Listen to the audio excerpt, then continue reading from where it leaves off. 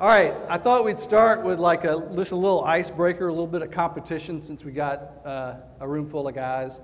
And so I've got this test that I put together, and everybody should have one and a pen. So look at side one, don't look at side two yet, and go through. At the bottom of the page is 12 historical character people who these quotes belong to one. So there's one quote for each person at the bottom. And if you'll fill it out real quick, we'll go through it and see who makes it on to round two. Round two will be on the back page. And whoever wins this competition, I've got a signed Todd Helton baseball I'm going to give you. So let's make it real here. And while you're filling this out, I'll just kind of tell you a little funny story. My wife, about a week ago, asked me, she said, where are you speaking again? And I said, I was in the other room, and she knows me better than anybody in the world, and she knows that I have, on rare occasion, partaken of a little too much craft beer. So I answered the question, Monday Night Brewing. And her response was, I thought you were speaking on Wednesday. And I said, what's that? She said, where are you speaking? I said, about 50 to 100 guys. And she said, get your ears checked. So give a little more time here.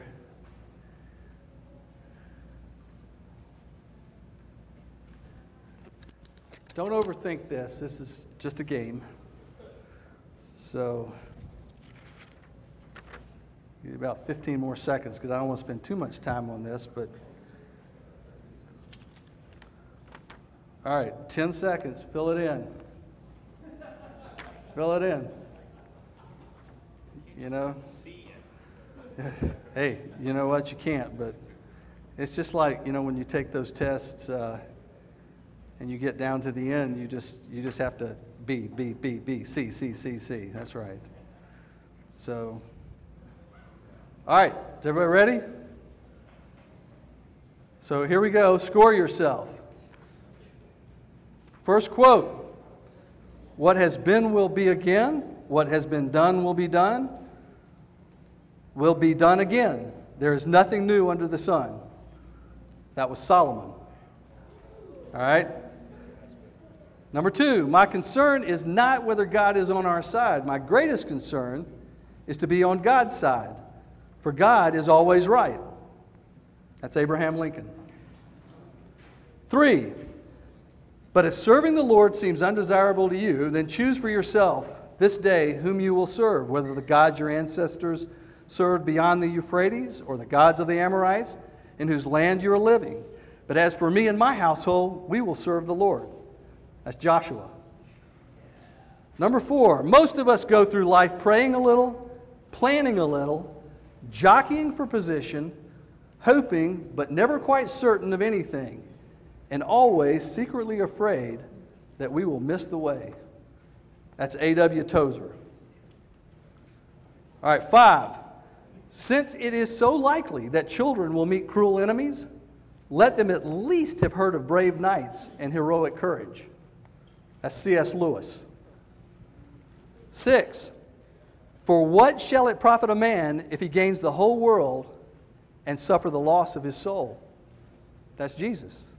Jesus said that. All right, 7, from the beginning of my Reformation, I have asked God to send me neither dreams nor visions nor angels, but to give me the right understanding of His Word, the Holy Scriptures. For as long as I have God's Word, I know that I am walking in His way and that I shall not fall into any error or delusion. That's Martin Luther. 8, Christianity preaches the infinite worth of that which is seemingly worthless and the infinite worthlessness of that which is seemingly valued. That's Dietrich Bonhoeffer. Okay? 9, never forget that everything Hitler did in Germany was legal. That's Martin Luther King Jr. said that. 10, husbands, love your wives just as Christ also loved the church and gave himself up for her. That was Paul, the Apostle Paul. All right, 11, the greatest legacy one can pass on to one's children and grandchildren is not money or material things accumulated in one's life, but rather a legacy of character and faith. Billy Graham.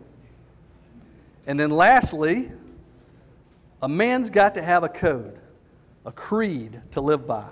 That's John Wayne. All right. Quick scoring. How many people got them all right? Okay. How many got 11? 10? 9? We got one niner. All right. Well, that ends the game. Yeah. Good. No, actually, I thought we'd have probably at least 2 or 3, like a tie. So just for the fun of it, switch it over to the other side because I want you to hear these quotes. All right. Who said, the only time my prayers are never answered is on the golf course? Billy Graham. That was Billy Graham. All right. How many legs does a dog have if you call his tail a leg? 4. Saying that a tail is a leg doesn't make it a leg. It's Abraham Lincoln. All right, 3. I like this one. Life is tough, but it's tougher if you're stupid. That's John Wayne. And then 4, I didn't go to religion to make me happy. I always knew a bottle of port would do that. If you want a religion to make you feel comfortable, I certainly don't recommend Christianity. That's C.S. Lewis. And then lastly, whoever drinks beer, he is quick to sleep. Whoever sleeps long does not sin. Whoever does not sin enters heaven. Thus, let us drink beer. That's Martin Luther. So, all right. Well, I appreciate the opportunity to speak to you. Like Matt said, I'm a sports agent, and I'm a very unlikely character to be a sports agent. All I can tell you is that when I was in high school, I was very goal-oriented and a pretty focused guy, and I wanted to make my living in sports. And I had narrowed it down to 2 things. One, being a football coach. No idea why. I didn't play football. But being a football coach. It's just like leading men, out on the battlefield. And 2 was being a sports agent. It was a kind of a new business that I was reading about in the sports pages. And so I along the lines of being a football coach, I said, you know what, I'm going to write. At the time, the head football coach at Georgia Tech was a guy named Pepper Rogers. I wrote Pepper Rogers a letter. And I said, do you have anything I can do to work for the football team? And he actually got me in touch with the head of the managers, and I ended up working in the athletic office at Georgia Tech. 1 year on the field, 3 years up in the main office, and during that time frame, I saw without a shadow of a doubt, I did not want to be a football coach. That was a hard life. So I narrowed it down to sports agent. By the time I was a junior in college, that was my plan. I'm going to be a sports agent. And so I went to law school. Not to be a lawyer, but to be a sports agent. I had a mentor who said, look, if you're going to do this, what you need to do, he was a lawyer in Atlanta, he said, you need to go to law school, make the best grades you can make, get on with the best law firm you can get on with. And then, if you still want to do this crazy thing called sports agency, go give it a shot. But if it doesn't work, and what he meant by that was when it doesn't work, you'll have something you can fall back on. So I went to law school, and I literally had classmates. I had this one classmate who was a really good friend. He's a great friend of mine today, who I remember very clearly in front of Emory Law School, him asking me the question, what are you going to do? What kind of law do you want to practice? I said, George, I don't want to practice law. I'm going to be a sports agent. He was a very deliberate guy, and he did not immediately say what was in his mind. He thought about it. I mean, he really thought about it like probably 10 or 15 seconds. And he looked at me with a lot of empathy, and he said, why? Why do you want to be a sports agent? But that's what I wanted to do. So I graduated from law school. I went to work for a big firm. I took the mentor's advice, and 2 years into it, I said, I can't take this anymore. I'm going to go be a sports agent. And so I quit. And I went out on my own and started doing the work, trying to do the work of being a sports agent. I had another mentor, a head football coach that was friends with my family and that I'd gotten to know through Georgia Tech named Bill Curry, and he was really helping me try to make some contacts and all. And he had played in professional football and had a great career and was a great coach. And he even asked me, he said, Mike, you really don't want to do this. It's a glorified babysitter's job. Listen, I know I've been in that world, but if you're determined to try this, try to do this, then I'll help you any way I can. And he really did. He tried as best he could. Had a couple of successes and a lot of failure for about 4 years. Now, kind of going back in time, I met the Lord when I was 14. My parents weren't Christians. I had friends who went to a local Methodist church and had a really cool youth group. They invited me to go to the youth group with them. Well, in the process of going to the youth group, I started hearing about Jesus. And probably about a year into it, they had a revival at this church. And so I went to the revival because the girls were going to it. That's the only reason why I was there. And I remember to this day, the evangelist, seriously, I thought he was looking right at me.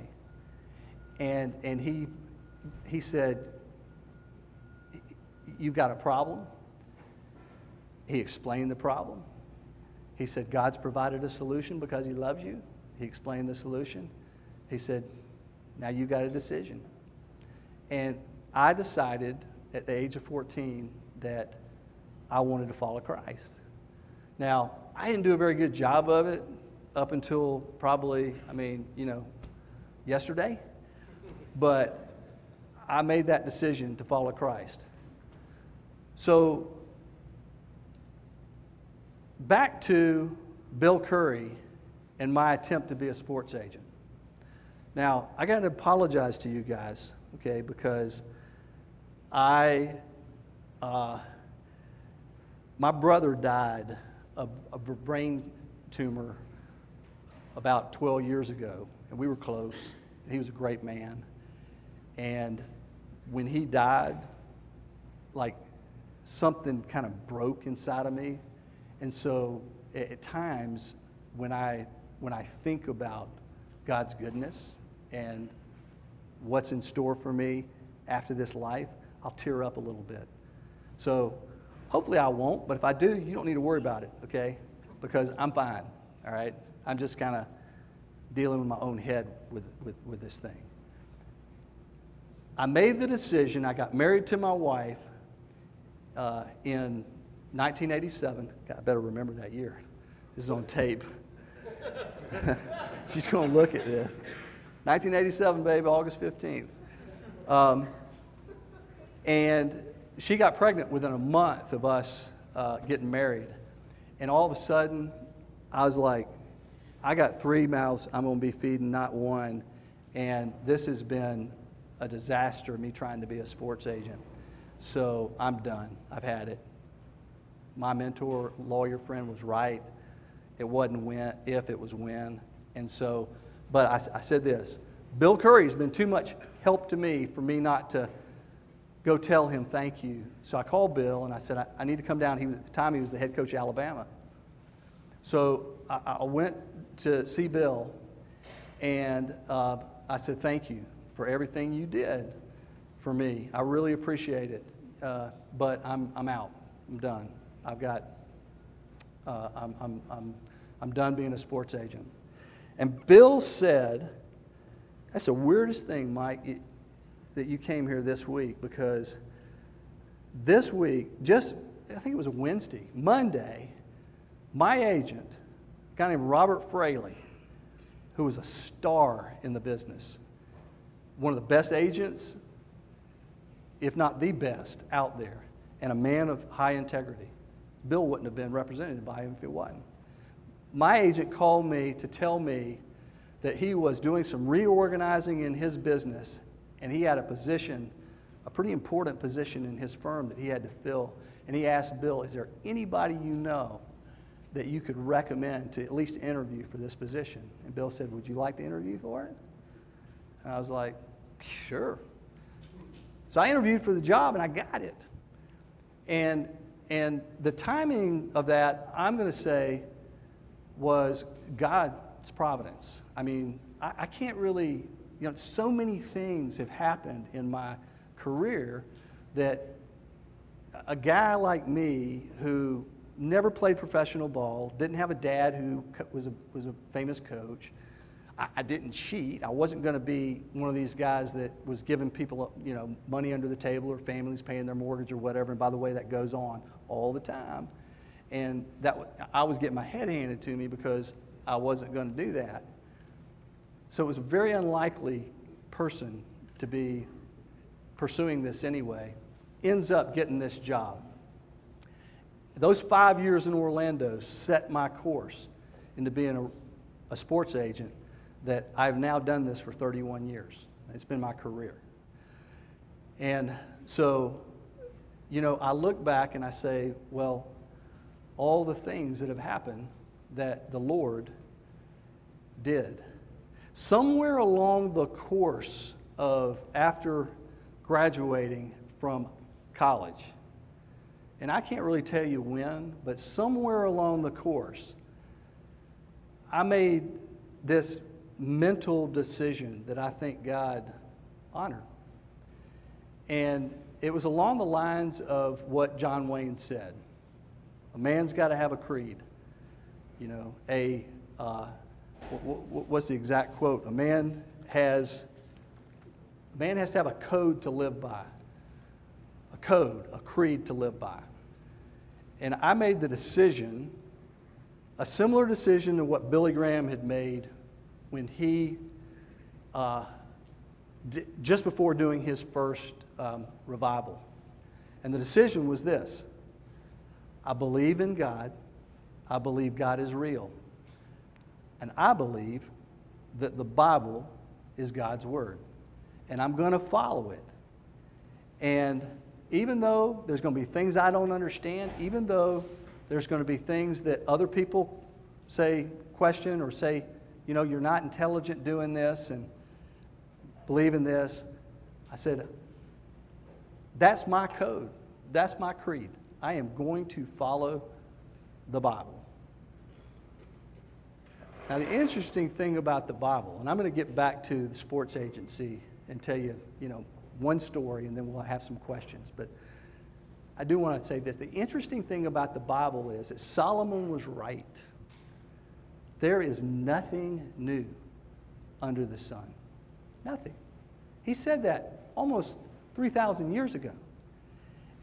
And I'm telling you guys that the answer to life is in these pages somewhere. And you may have to dig, and you got a better chance of finding it if you read the book.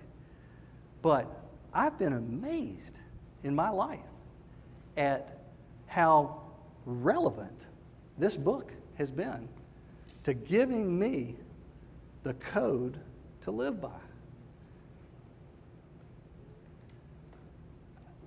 It tells me that I'm a sinner and that everybody is, and that it's just a problem we have. And I look and I say, well, that corresponds to reality. I hadn't met anybody that I wouldn't say, yeah, he's a sinner. The only person that didn't sin was Jesus. It says a lot of things. It says that men and women are different, that we have different roles.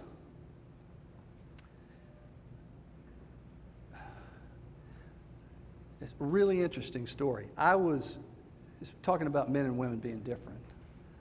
I took my in-laws down to St. Simon's this last weekend, and we were on, if you've ever been to St. Simon's, you know that there's a stretch that's a pretty desolate stretch between Macon and Savannah on I-16.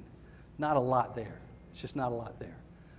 But about halfway down that road is a Cracker Barrel at McRae, Georgia. And we got off at that Cracker Barrel to take a break, stretch our legs, go to the bathroom, grab a Coke, turn it around, and go. So I go in the bathroom at the Cracker Barrel. And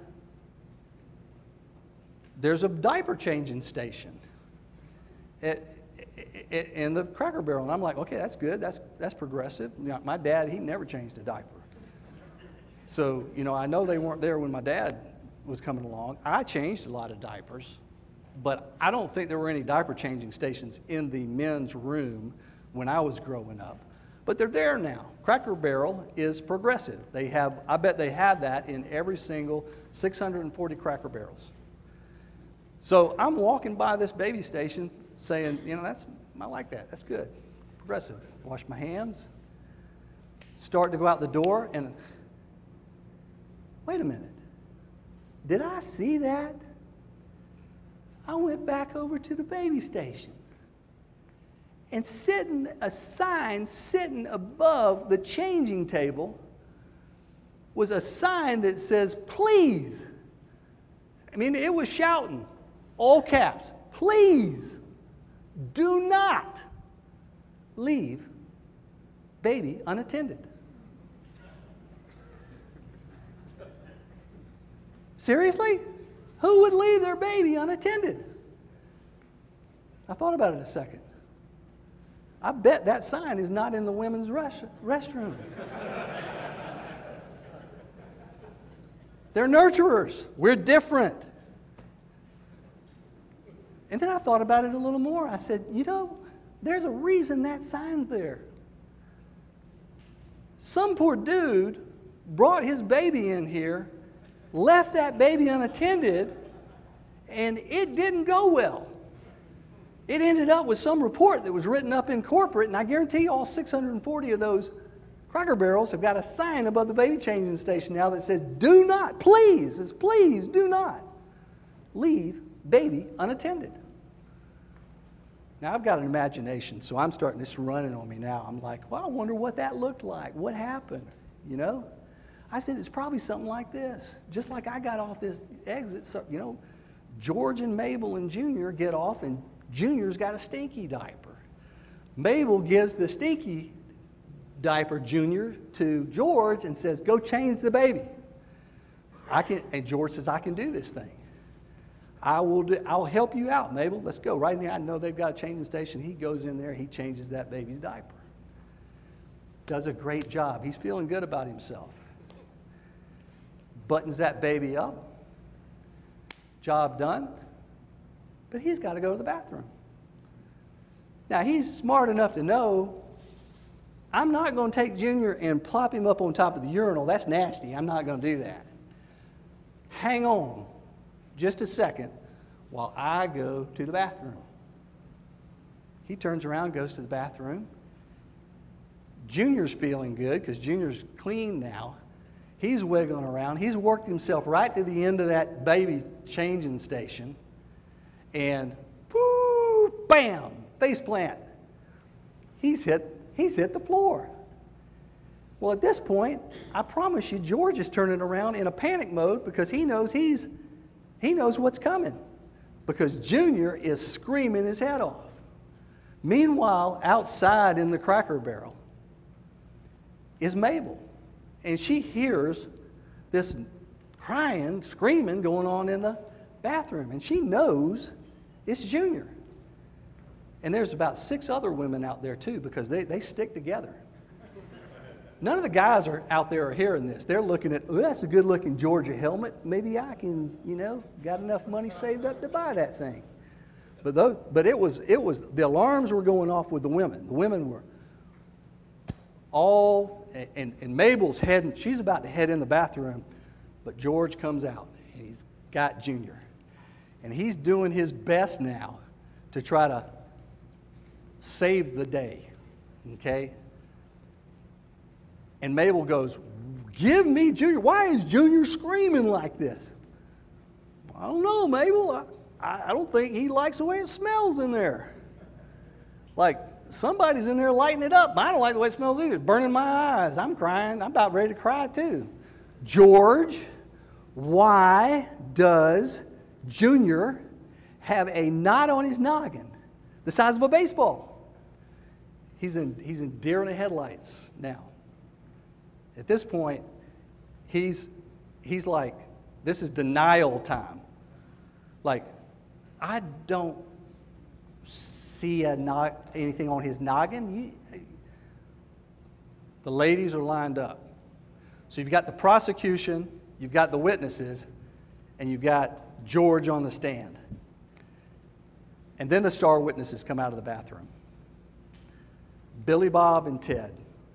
Did you see that baby fall off the changing station? Hit his face. I didn't know babies could bounce. George is finished. Women are different than men. Now, I'm feeling pretty good about myself at this point because I know I would not, please don't leave the baby unattended. I would not leave that baby unattended.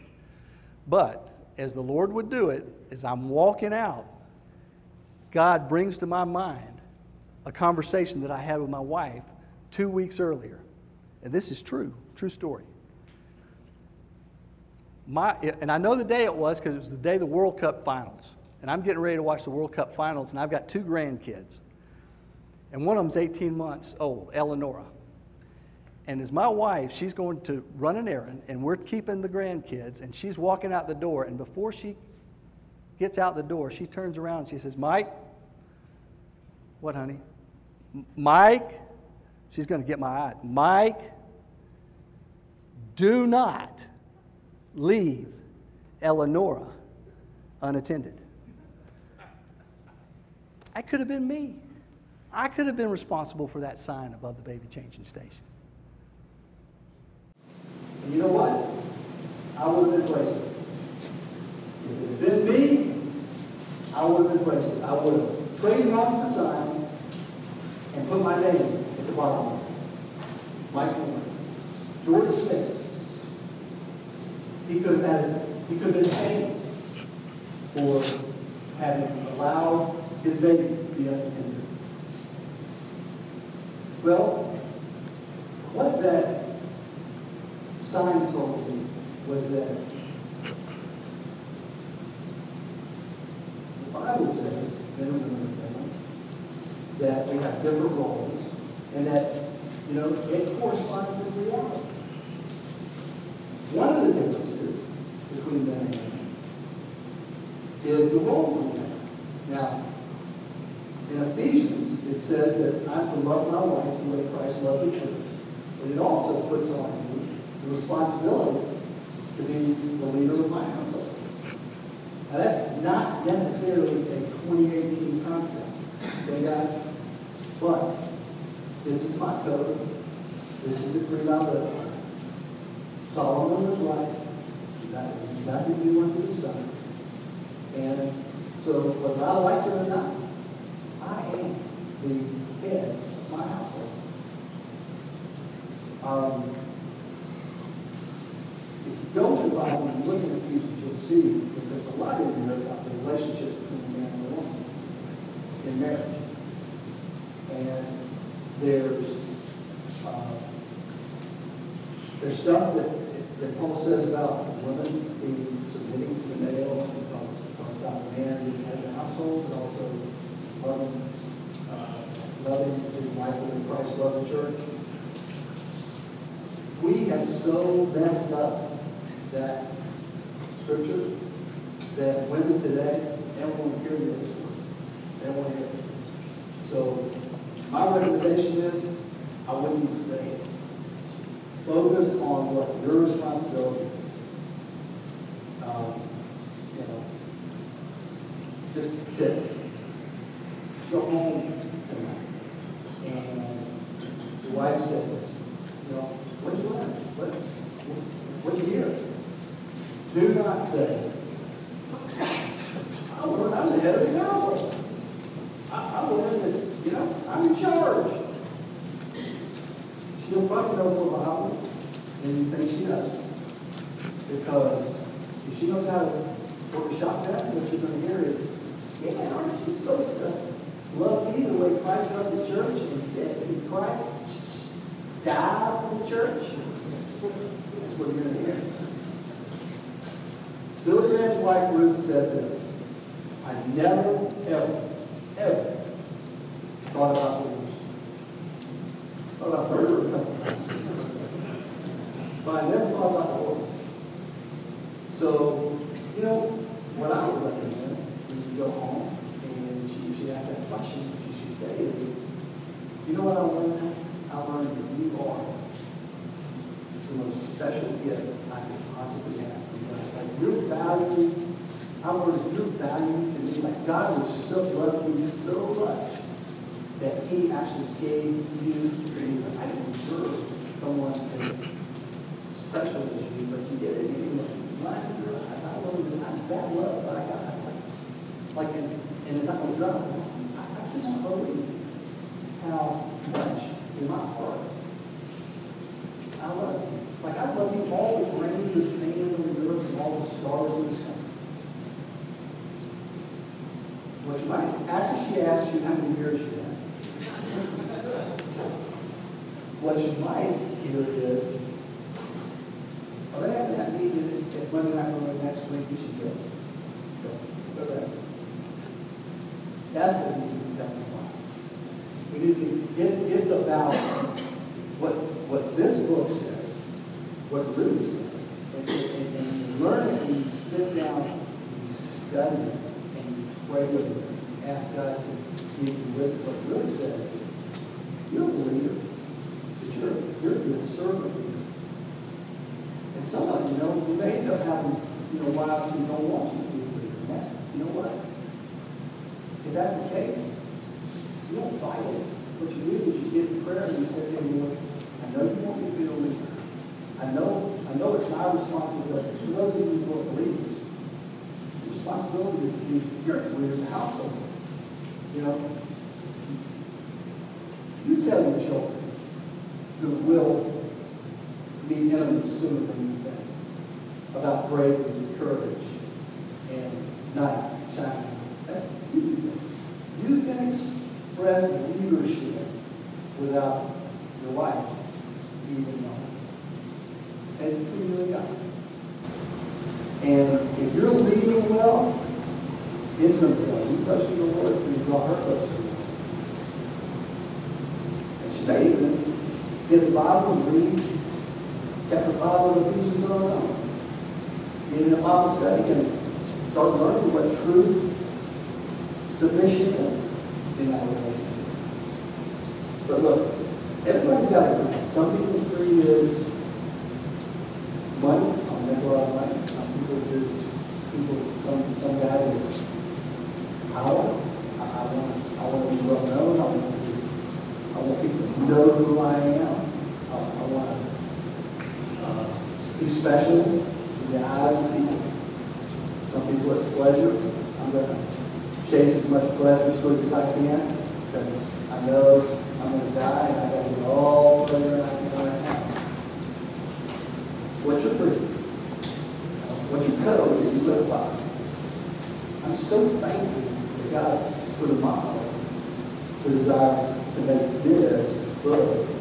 I love Him. This book, because the creed that I live by. Well, I'll finish up here with a story. I got to know that's it. I got to know the guy before. who played, who I represented during this career, is Jeremy Alonso. Jeremy was a relief pitcher. And if you don't follow baseball, you probably never heard his name. If you follow baseball, you might know that he's won 3, he's retired now, but he played in 4 World Series and was on the winning team for 3 of them. He's one of the best relief pitchers to ever play in the postseason. His ERA, postseason ERA is 0.89. He's been named to, as a middle relief specialist on different people that say who's the all-time World Series team. Jeremy's been in that. Jeremy almost quit. Jeremy went through a really, really hard time when he first got called up to Kansas City. Injuries and poor performance. He almost quit. It was serious. He called me one day and says, "I'm God, my dad, I can't take it anymore." And God gave me the opportunity to walk him off the ledge. But Jeremy finally got traded away from Kansas City to Colorado. And by way of Cincinnati, ended up in San Francisco. And then his career exploded at Blossom. Jeremy and I got really good friends. Jeremy got kicked out of his house one time. His wife kicked him out because he was being a real knucklehead. And he was actually, I'd love it if you guys could get him to come to this because I think he really enjoyed it. He loves to come speak. But he got kicked out because he was so shamed with stuff he was doing with pornography, he was taking it out on his wife and kids. And it was killing him, and he was killing them. And his wife said, "Get the heck out of my house." And Jeremy, in a very broken state, found some guys in Phoenix called True Faith and proceeded on a journey of healing, not through shame, but through transparency with the problem. To not only walk away from the pornography that was so prevalent everywhere, in professional sports and baseball, to walk away from it, and not only that, but to become a fighter against not just pornography, but the deeper root issues that are causing us men to go towards pornography. And he is an executive producer of a movie that you can see on Netflix called The Heart of Man, that is an absolute eye-opener, awesome movie. I recommend it to any guy to watch that movie called The Heart of Man. But Jeremy and I went through, God gave us an opportunity to go through a very unusual negotiation. The San Francisco Giants wanted to extend his contract. They appreciated what he had done. I think it was after his first World Series that they had won. And they wanted to extend his contract by 2 years.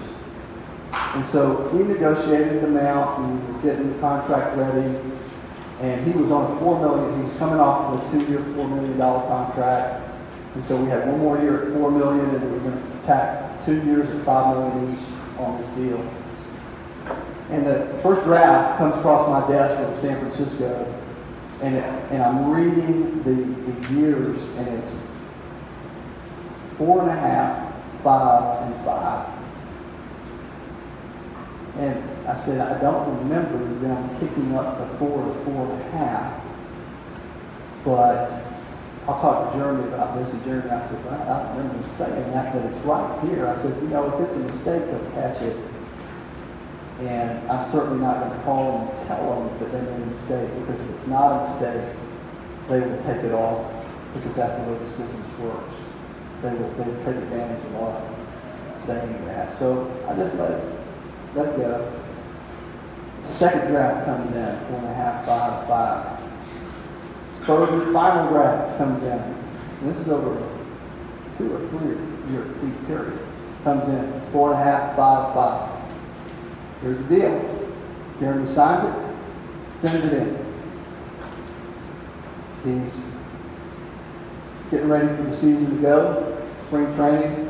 4 weeks later, I get a phone call from Bobby Evans, the assistant general manager of the San Francisco Giants, saying, Mike, we're sitting here right now watching a game, me and his assistant, I don't remember his assistant, we're watching a game out in Arizona, spring training, and it just hit us.